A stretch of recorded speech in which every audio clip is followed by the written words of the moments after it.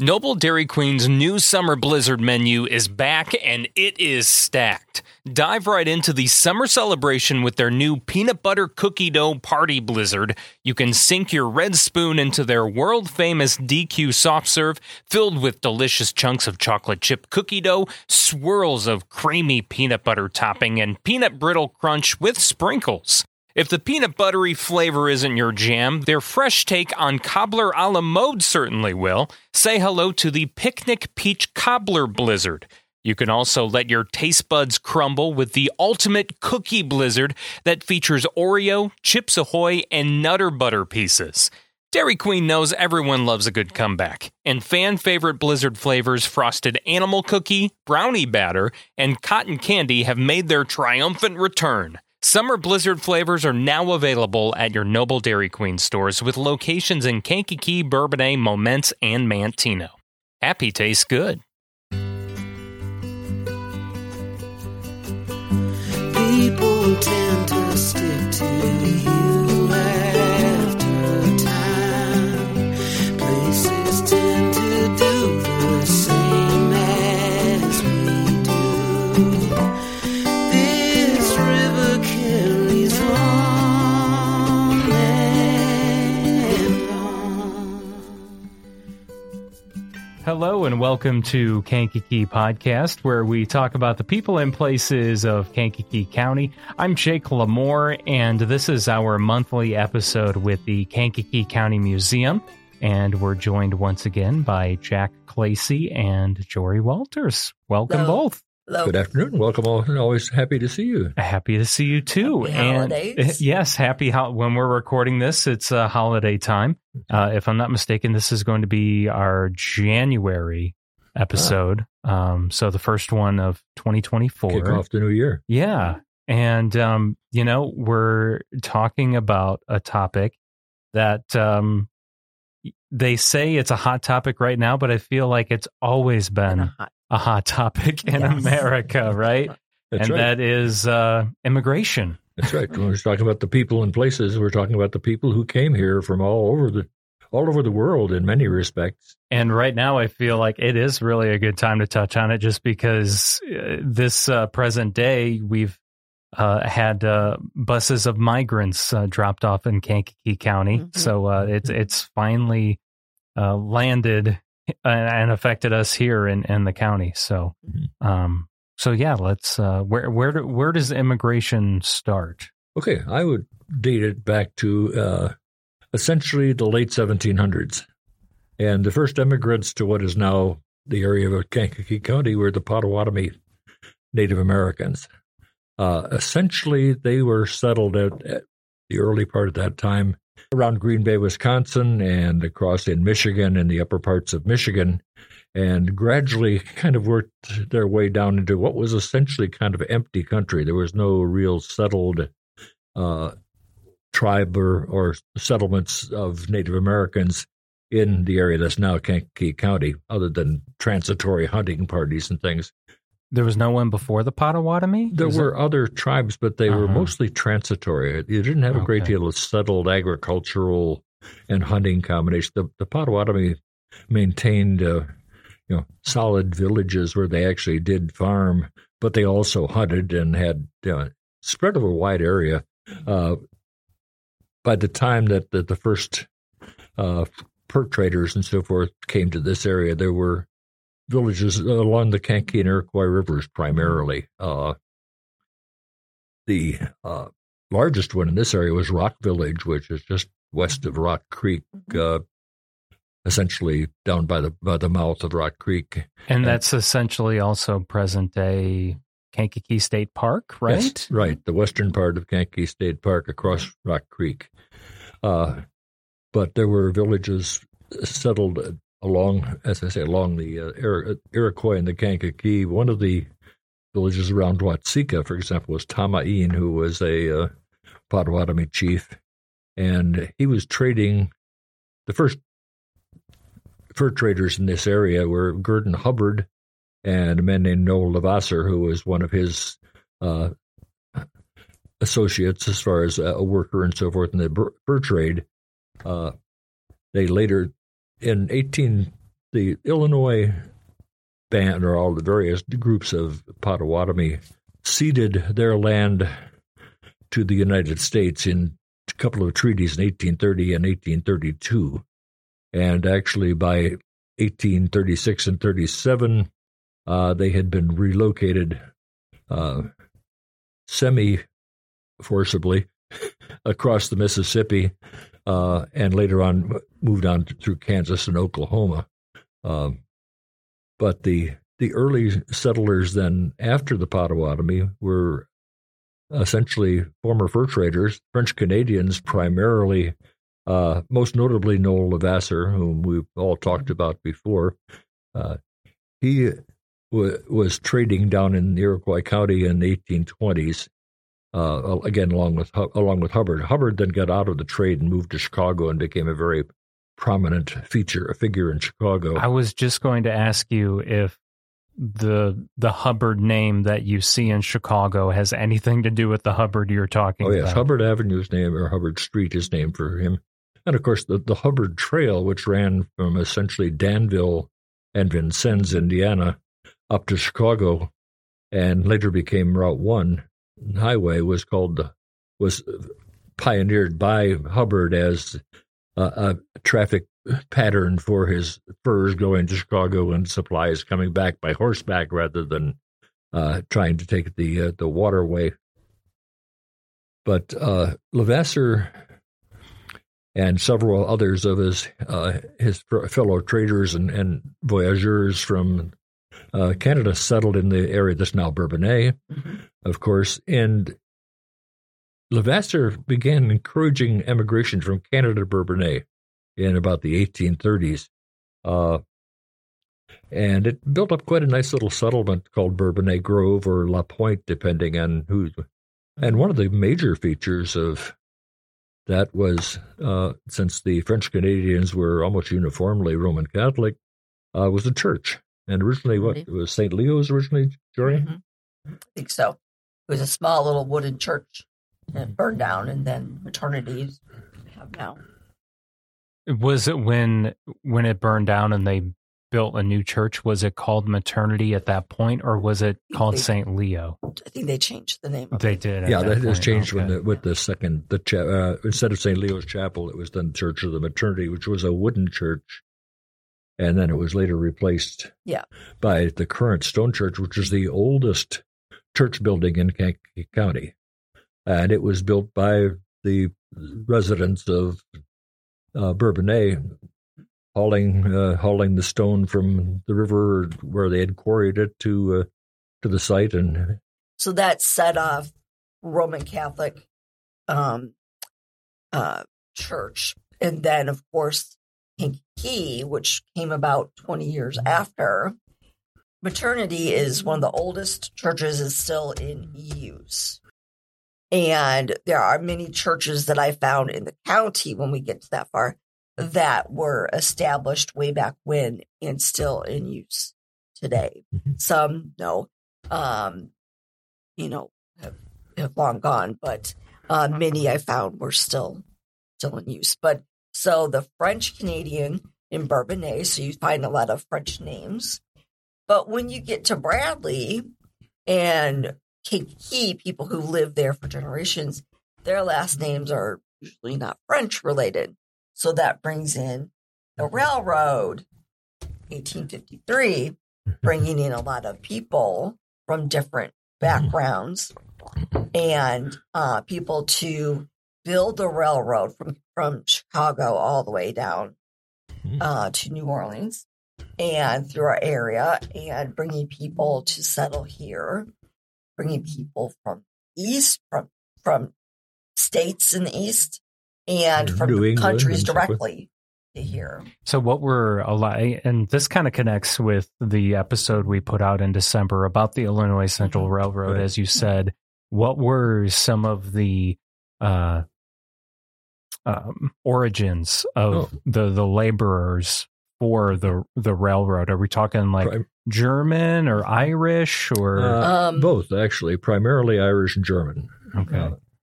The railroad had a problem. They were going through almost totally unpeopled country.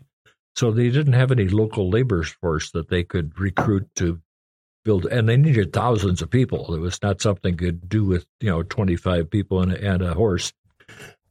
So they actually had agents on the piers in New York as the immigrants came off the ships and passed through Ellis Island and so forth. The IC's agents were there waving money at them, basically saying, okay, we need people to build this railroad. We'll pay you $1.25 a day. That was good money at that time. And we've got a really cheap, reduced rail fare to take you from New York to Illinois. So what do you think? And most people said, oh, yeah, sounds like a good idea. Yeah, Lord. And so they would come, and many of these people had a rural farming type background, as most people did at that time, as cities were less of a factor.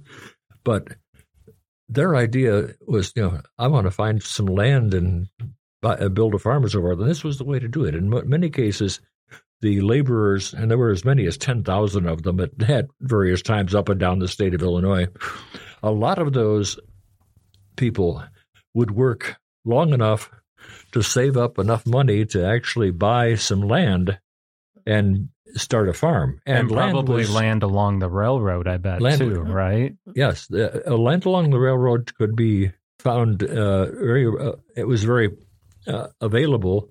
And there were two classes of land, both of which were really good bargains. $1.25 an acre was the federal price for lands in Illinois. But the railroad, which had been given huge amounts of land to sell by the government to sell to encourage the building of the railroad, their land was at a minimum of $2.50 an acre. But those were also usually kind of the choice pieces of land, so they had no trouble selling them. And this worked all the way up and down the line. As we mentioned I think in the December podcast, the Illinois Central the main line of the Illinois Central ran from Cairo down on the Ohio River to what's essentially East Dubuque, Galena, on the north, because Galena was as large or at least as an important city as Chicago at that time because of the lead mines up there. The part that we think of as the main line of the IC, which was Chicago to down south, was actually considered just the Chicago branch. It quickly became the major branch, but it joined the Cairo to Galena line, and I've forgotten what town it was, but fairly 2/3 of the way down the state, roughly. Okay.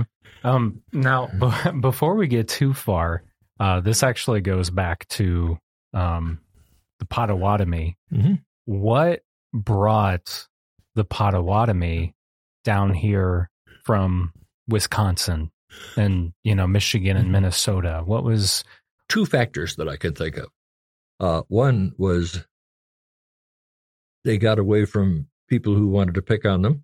There was virtually a constant state of warfare of some sort between many of the tribes in Illinois, and not in Illinois, but in the Midwest and so forth, or in the country. So you constantly had raids by the Iroquois and so forth. But also, this was good hunting land. There was, it was the buffalo. There's still buffalo in this part of the country, right? Until I think maybe late in the 1830s, the last ones were hunted out here. And there was fertile land and good waterways and so forth to establish villages and do some subsistence farming. So I think it was those two factors. And the river, they hunted and fished, and the name Kankakee has been translated many a time, but the Potawatomi called it wonderful land or beautiful land. Tairaki. Mm-hmm. And then eventually from the French to the English, from the French, it would be Quin. Yeah. Q-U-E-Q-U-E. Kankakee, depending on how you'd pronounce it. Yeah. So I just know it from the French to the English, but because I took a little bit of French. Yeah, but it's actually the first time I've heard that. Yeah. So it was just a wonderful, amazing place that they really survived, and they really did well. And then when settlers came, a little bit different territory there, right? But yeah, so that's where the name came from. So yeah, kind of getting back to the Illinois Central Railroad, bringing in a bunch of immigrants from all over, not just the U.S. but Europe, mostly well. Europe. Yeah. Let me give you an idea. I did in the census books when I was gathering this. I did by each township and give you an idea of what countries or provinces of countries people came from. I'll give you a selection. Of course, English, German, depending on where you were in Germany, the northern or the southern, depending on whether you were Catholic German or whether you were Protestant German. So Bavaria was one of them. Switzerland, Ireland, Russia, the western provinces of Canada, because we usually think French Canada, but some of the western provinces had some people come. Belgium, we're a big French, French people speaking from there, the Walloons and the not the Flemish speaking. Mm-hmm. I think more the French speaking came. Wales. And anybody tell me where Prussia was and where Prussia would be today on a European map. Get on our Facebook or our website and let us know. Because if you look at a map of Europe, names disappear and they reappear. Yes, and because... Right. I mean, at the time, because you're looking at the census book from the 1800s, right? I did 18. We have 1870. 1860, which is not as big. 1870 is huge. Yeah. And then I have 1880 in our collection. So I went through these books and just kind of got an idea of where people were from. It was just quite interesting to see the different countries where people came from, sometimes directly and sometimes from, of course, like I said, eastern states. They might have been a couple of generations came over. New York was huge. New York state people came from, but we usually think Canada here, but and of course England. But we had a lot of different places. Right. Some of the people who originally settled in the New England states, and we're talking back 1700s and so forth, as the frontier opened, the younger members of the families, of course, began to move west and establish new residences in the new countries. I think that, by the time we're talking about people settling in Kankakee County, some of those were probably the third generation from the time that the ancestor got off the boat in New York or in Boston or wherever. Essentially, the first generation settled in New England. The next generation had probably gone far enough west that they were pretty much in Ohio and Pennsylvania. And then the next generation of that were the people who ended up in Indiana and Illinois, and of course then it goes on and on. But those often were essentially the English-speaking settlers, and as Jory will probably mention later on, the churches that they established in Kankakee were probably St. Paul's Episcopal, for example, First Methodist, First Presbyterian. Not sure about Baptist. I think that may have been more of a different ethnic strain. St. Patrick's. And so it's very interesting to see how the tide moved westward overland, and then those who came, of course, with a hop, skip, and a jump from New York to Illinois via the railroads. Right. Yeah. The church had a lot to do with it. Right. Or the church is, I The should church say. is, yes. Yeah. Yeah, because people tend to gather with their own, they're familiar, especially when you're in a new country. Mhm. So the west side of Kankakee, what was referred to as the west side of Kankakee in the late 1800s, was also called Frenchtown because the area around St. Rose was the west side, not the other side of the river. And the predominant ethnicity of the people living in that neighborhood were French.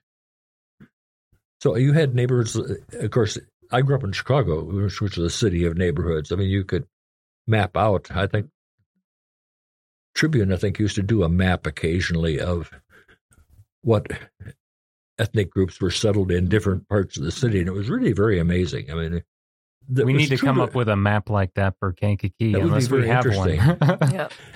Yeah. Speaking of that, when the Catholic Church, it was in French, and then in St. Rose, it was in French. Well, the English-speaking people said, well, we want our Mass in English. So then the Irish St. Patrick's was eventually opened. And then the Lithuanians said, well, we want ours in Lithuania. So there were St. Stanislas. That's Did I right. get that That's right? a tough one. Yes. It's a tough one. that was on the Polish east. and Ukrainian and German. Mhm. Yeah, did the Eastern. We didn't have a lot of people from the Eastern countries, but we had a few. So they wanted theirs. So that was on the east side. Yeah, North. I'm sorry, the north and the east side. Yeah, where exactly was that? I've been told, but it's been quite a while. I just Do know you it's on not- the north. I can't think of at the moment. Where's St. St. Stanislas. Stanislaus was Mhm. on Dearborn Avenue, Okay. north of Court Street. Okay. And the building still exists. Oh, it does? Yeah, I think it may be an African-American church building, but I'm not sure. I drove past there one time, not to just check it, see if it was still in operation. And it was still functioning as a building, as a Okay. church. I thought the building was gone too. I don't think so. Okay. And then the German Catholic, not a lot of people, but the German Catholics said, well, we want our last Mass in Latin, some in German. So St. St. Mary's. And St. Mary's is, the building is Saint- still there. Yes, On St. Washington, yes. Mary Yes. Magdalene Church. The building is still there. It is on North Washington Avenue. Okay, so then we have, so that takes care of the Catholic in town. So the Germans had German Catholic, like I said, German Methodist, German Baptist, German Lutherans, Lutheran. mostly. And you wouldn't believe how many German Baptists and German Methodists but churches bought and sold other church buildings. Mhm. So this Right. church moved into this church building, changed the name.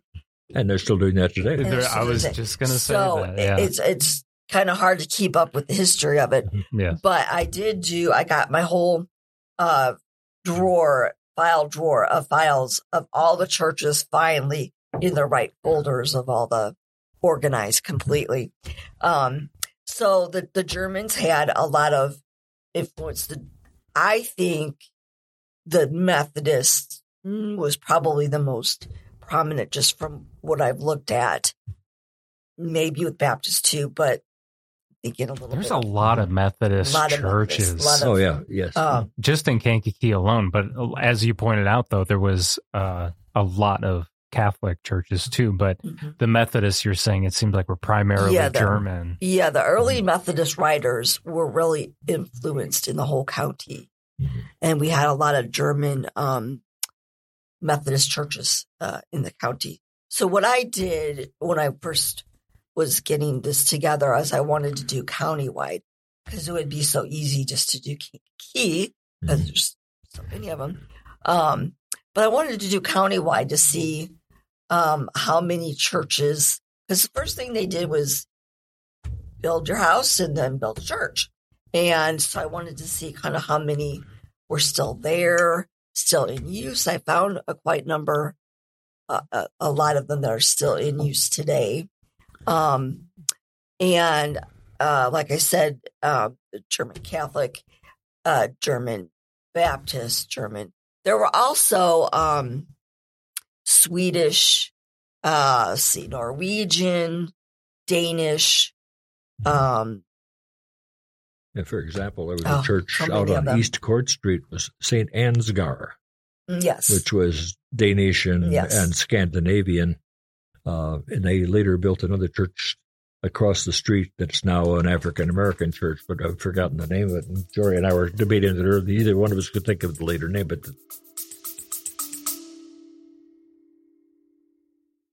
Celebrate Mother's Day with D. Westfall Jewelers on Broadway and Bradley. You can shop 20% off store-wide from now until Mother's Day. If you spend $199 or more now through May 8th, you can receive a $25 gift card from Texas Roadhouse. And then from May 9th through the 12th, if you spend $199 or more, receive a bouquet of flowers from Bada Bloom in Bourbonnais. Mom deserves to shine this Mother's Day with new jewelry from D. Westfall Jewelers on Broadway and Bradley. Like and follow D. Westfall Jewelers on Facebook and Instagram for more info. And we apologize. There are so many churches. Oh, my goodness. It's hard to keep track of course, them. the Germans are probably most closely identified, even though numerically perhaps there were more Methodists, with the Lutheran Church. Yeah. Mhm. So St. Paul's Lutheran Right.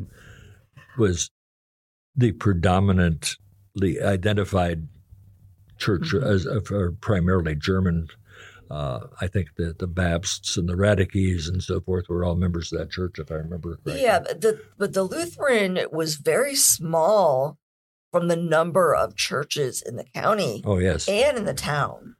Because today I counted, I think, 3 Lutheran in Kankakee, Bradley, Bourbonnais. That's maybe probably 4. about right. I could be missing a few, but Lutheran just and in the county wide just doesn't seem to be as popular as, like, say, the Methodist and the Baptist, of course, and the Catholic. So I thought that was quite interesting. Yeah, that is interesting. There was even actually a congregational church here at one time. And it was very early. It was back in the 53, 54. It was on Dearborn Avenue, about midway between Merchant Street and Court Street on the east side. It went out of business, I guess you would say, at some point. But right next door to it was the First Methodist Church, which was later when they built the current church is now Asbury, and I've forgotten what year that was, 70s I think was. Mm-hmm. That building that had been the Methodist Church had kind of an interesting history, because at one time it was the city hall, at another time it was a school, and in fact, I'm trying to think of her name, the founder of the she taught here, and what? Oh my, I've gone blank. The anti-alcohol. Oh, yes. Oh, I know I know the name you're talking about in too. fact, and there was at one can't- time a fountain in her Yes. memory on the Yeah. courthouse. Ooh, I can't think of the her name Temperance either. Union. Huh? Temperance Union. Temperance. League of Women, no, Women's Temperance. Women's something. Temperance Union. Yeah. I have a big file on her. Yeah, I Yes, can't think of her it's just- name either. But But she taught here briefly in a subscription school in that building. yeah, And then later, I believe it was for a while the headquarters of the schools in Kankakee. And then, of course, it's long gone now. Isn't it where the former German newspaper offices were, building that's there now? right. Yes. And every church had its own school. Yes. Long gone now. Well, almost. For the long gone. most part. For the most part, St. Paul's Yeah. Lutheran still has its own school. Mhm. And, of Right. course, several of the Baptist churches have, like Grace Baptist, for example, Mhm. and Yes. Faith Baptist. I know they all have their own Yep. schools. Faith Baptist has a school? I believe so, out in Bourbonnais. Yeah. Yeah. Yep.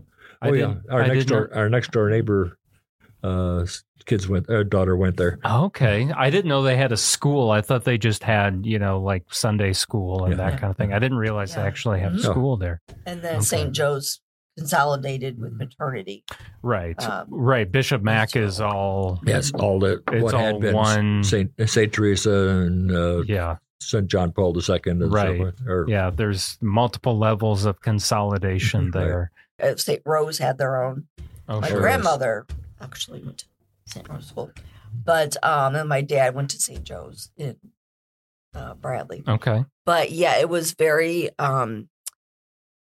popular back then to have your church with your school. Immigration just obviously leads into so many different things, but getting back to immigration though, tracing it into all the churches and things like that. What else is there about immigration in Kankakee County that we can talk about? I think we should touch on maybe coming back to the French. Okay. A man named Charles Kankakee, who was a French-Canadian Catholic priest who was very famous in his day in Montreal as an anti-alcohol crusader. But at some point he came to Chicago and came to Bourbonnais briefly and said, this is a pretty cool place. I think we could really set up a colony out here that would draw a lot of people. So he acquired some land around St. Anne and eventually promoted large-scale immigration in about the 1860s from French Canada. More than 1,000 families. Oh, wow. In fact, so many so that St. Anne was the center of his colony, of course, but they also established satellite colonies. One was in a town called Papineau, of course, just south in Iroquois County, and a little further south, one called St. Mary's. That's now Beaverville. Oh, right, because St. Mary's Church, the cathedral. Beautiful. Yes. Oh, my gosh. And they had to change the name because from the post office standpoint, there was already an established St. Mary's somewhere else in Illinois. Yeah. And then the third of the sub-colonies was L'Arabe in Iroquois County, over sort of roughly between Clifton and Chavance. I never thought about them being connected to St. Anne in any other way. I did not realize that. They were definitely part of his colonies. And there was also another colony not far from L'Arabe. It was called the Belgian Farm. And in the 1850s, I believe it was, the French consul in Chicago bought 1,500 acres of land in Iroquois County because they were really cheap and started encouraging emigration from Belgium by the Walloon or French-speaking settlers in Belgium to come to Iroquois County. And for quite a long time, there was quite a settlement there, and they also were particularly well known for, I believe it was their Percheron horses, the huge draft horses. Okay. And they were breeders. The later manager of the Belgian farm was the nephew of a very famous doctor in Chicago. The nephew's name was Louis Henrotin, but his uncle was the man for whom Henrotin Hospital in Chicago is named, and he was a very, very famous early physician in Chicago. Look at all these little odds and ends that tie back to Kankakee County. Yeah. Wasn't there some scandal with a clergyman out of St. Anne? That wasn't the guy we were just talking about, is it? Father Zunicky? Yeah. Oh, yes. Yeah, well, he was always in one kind or another. He was in hot water most of the time because he was very outspoken. Yeah. He did not get along well with his bishop in Montreal. And when he first came to Kankakee County, he got along pretty well with the Bishop of Chicago at that time. But when that bishop retired or transferred and somebody else took over, did not get along well. And eventually, he was excommunicated from the Catholic Church. Yeah, and what was he excommunicated for? Primarily because under church law, property, church buildings and any property owned by the church is actually held in title by the bishop of the diocese. And Father Zunicky disagreed strongly with that. He said, we've done all the hard work building this colony. You can't own it. We own it. And it went back and forth, and finally somebody from the Chicago diocese came down and nailed a proclamation to the door of the church in St. Anne saying, sorry, Father Shinicki, you don't have any standing anymore. You're not a Catholic priest. Wow. And so eventually he first changed the name of his organization to the Christian Catholic Church of St. Anne. And after a while, though, he saw the need to tie up with something a little larger, so he joined the Presbyterian Church. But there are still, I think, some lingering resentments in St. Anne or in various areas, people who stayed with Shinicki or stayed with the church, and those sometimes from the same family who broke away and stayed with Shinicki. It's quieted down considerably comparing what it was in the 1870s and so forth. As the years go on, right? But he definitely had a strong influence on the emigration into Kankakee County from French Canada.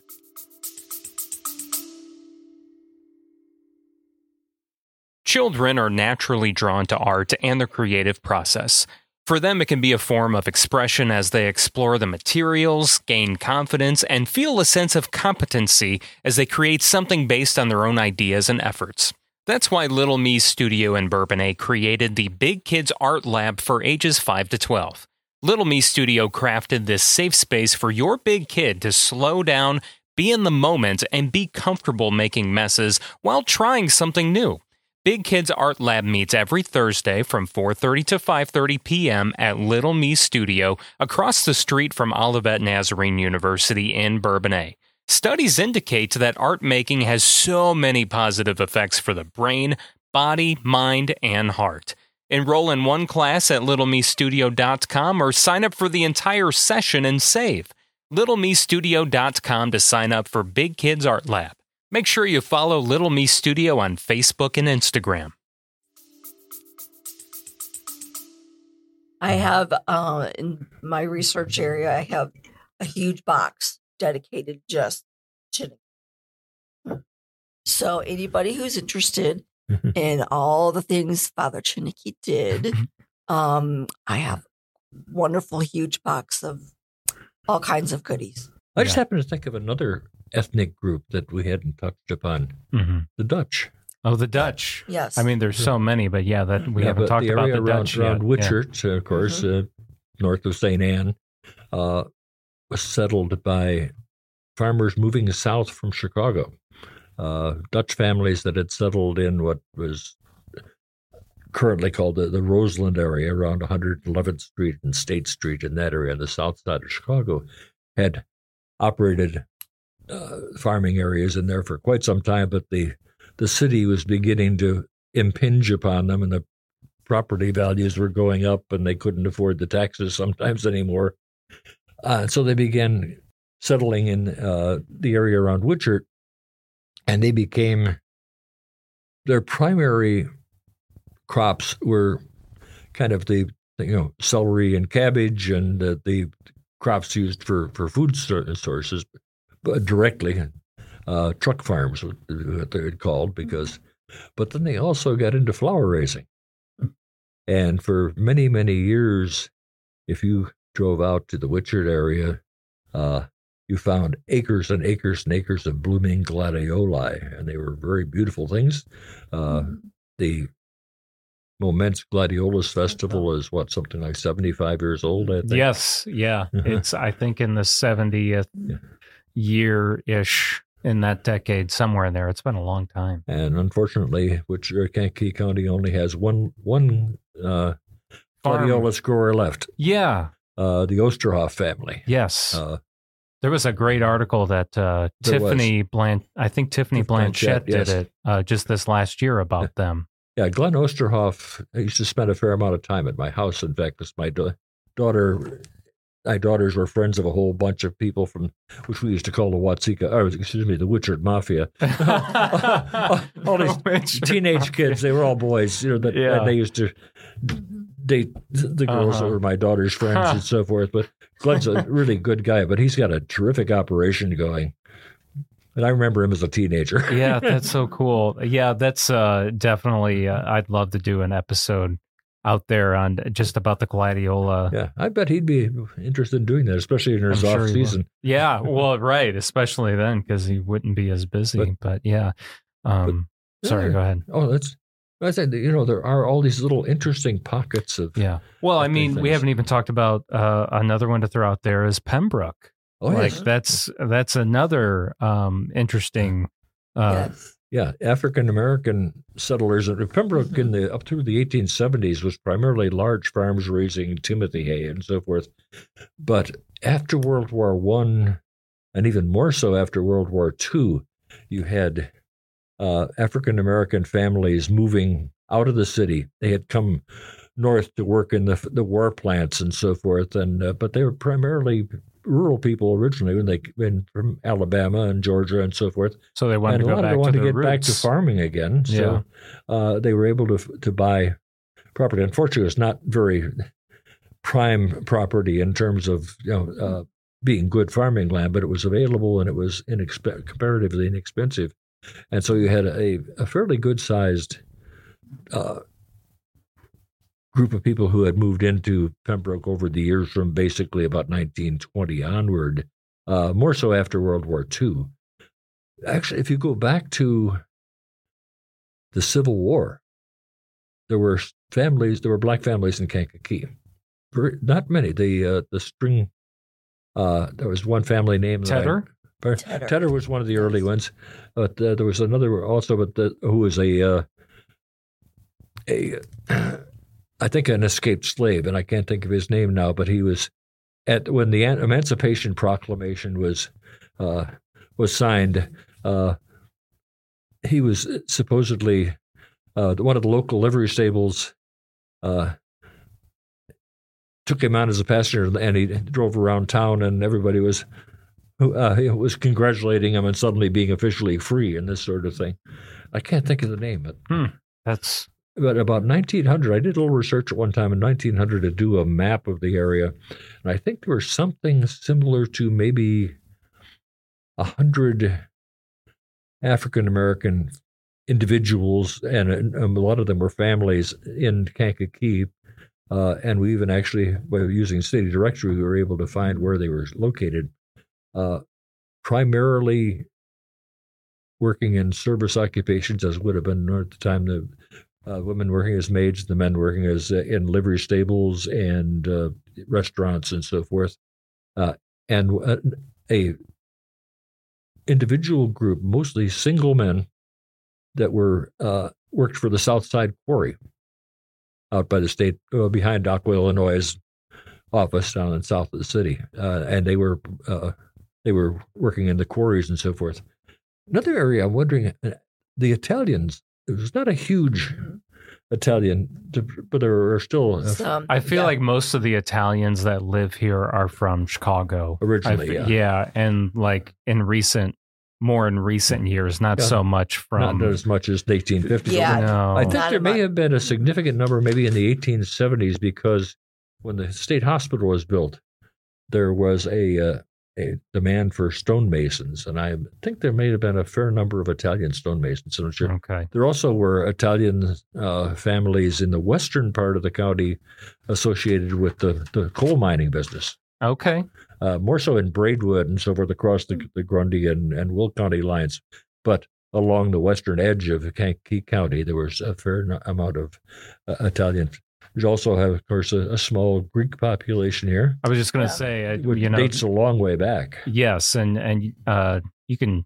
There's an episode that we did of the podcast with about the Greek Orthodox Church in town. Yeah, Annunciation, yeah. That came a little bit later. That was in the 20s. Mm-hmm. And then the Jewish synagogue came a little bit later. That's later too. That's right. Yeah, the first and synagogue that population's even smaller. Yeah. Right. In fact, there is no local synagogue anymore. No. What is? Did someone else buy that now? Yeah, it's owned by an African American church group but they have a problem because of the collapse of part of the building. Right, and it's been looks like it's framed out. It framed and out, it's just yeah, been and that's sitting there. maybe they've run out of money to continue it. Something. The original temple still exists. It's, on Dearborn Avenue. Right. The first Jewish temple in town. It was Dearborn, south of Station Street. And then, of course, in the 50s, they built Temple B'nai Israel on Harrison and River Street, which is the one we were talking about. Mhm.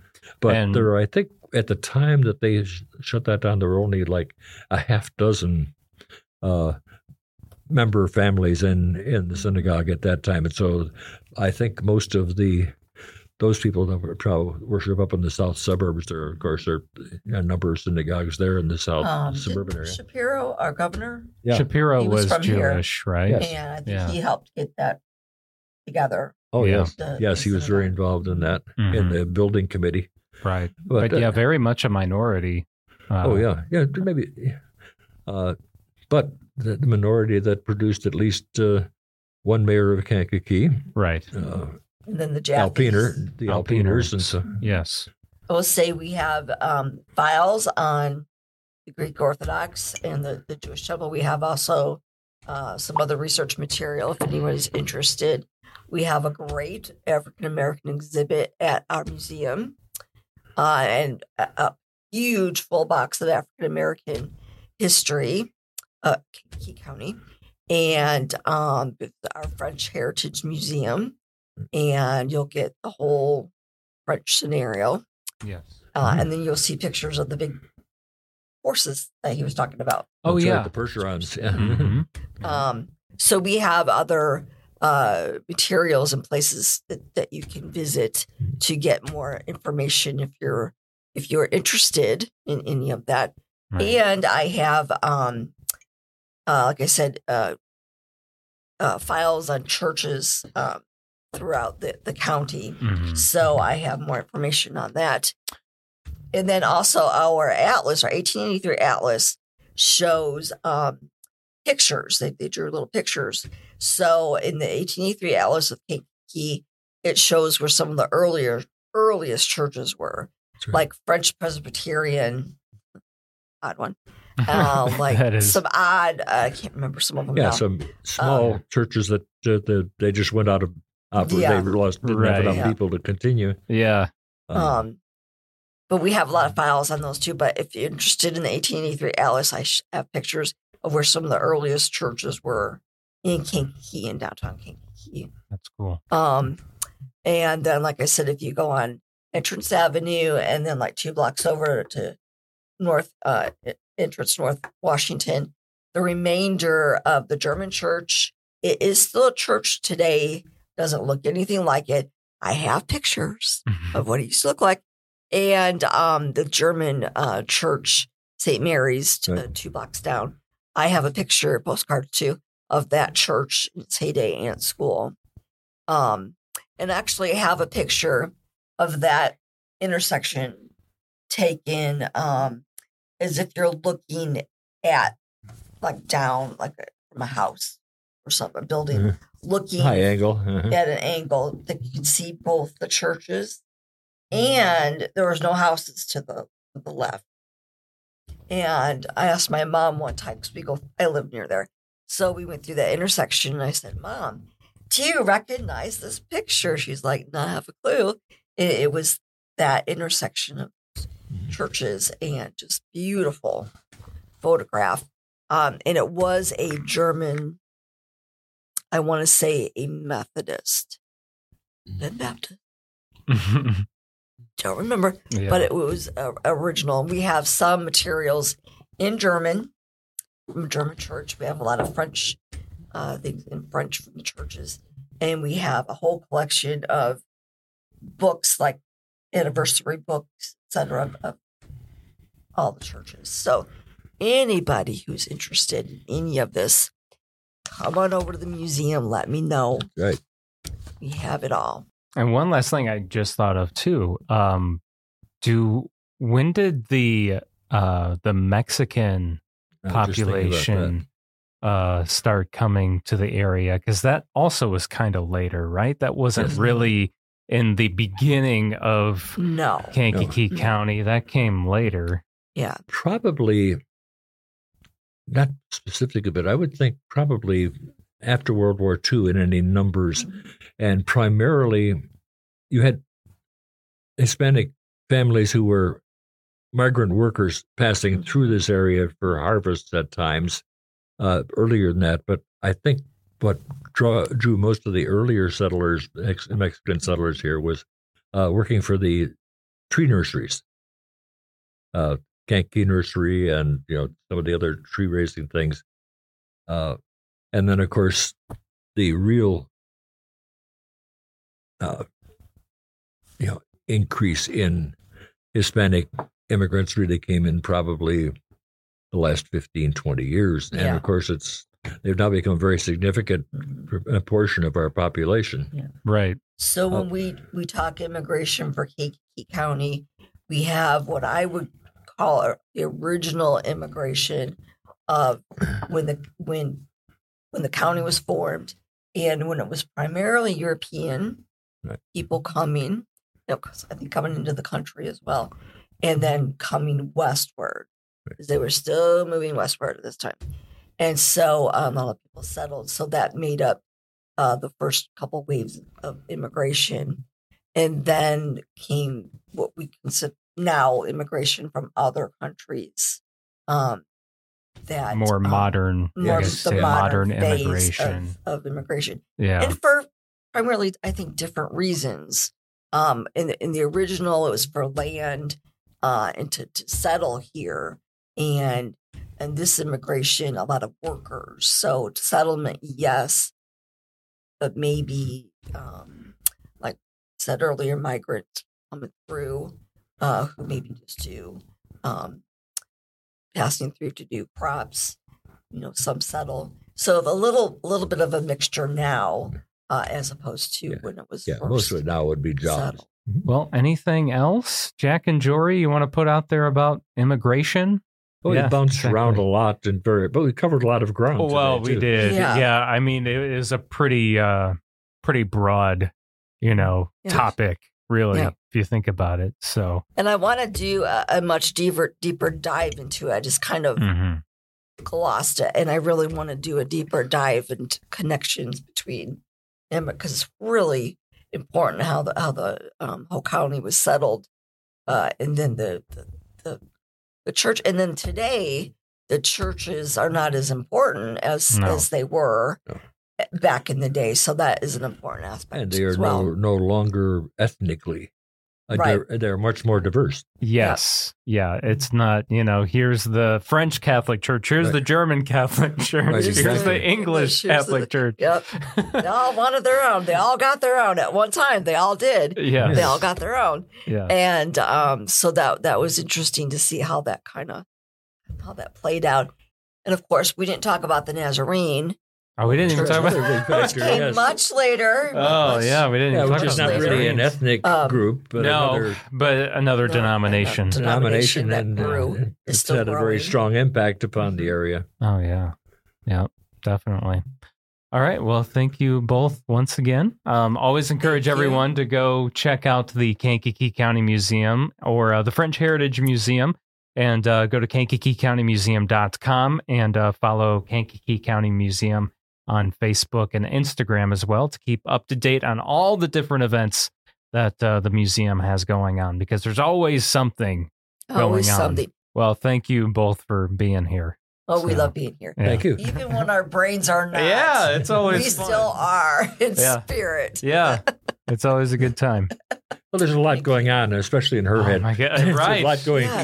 constantly. Yes. She has so much material and so much information. Sometimes it gets a little hectic in my brain, so I apologize. That's okay. Nothing to apologize for. All right, thank you. Mhm. Thank you. Happy New Year. Yes, everybody. Happy New Year. Happy New Year, everybody.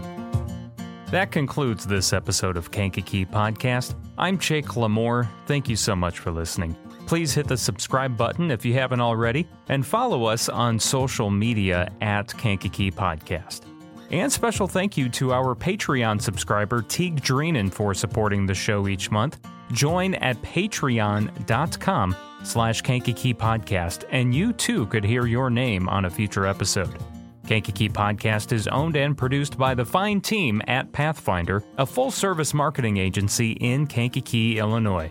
Learn more at yourpathfinder.io. Our theme song is by Lupe Carroll. This river carries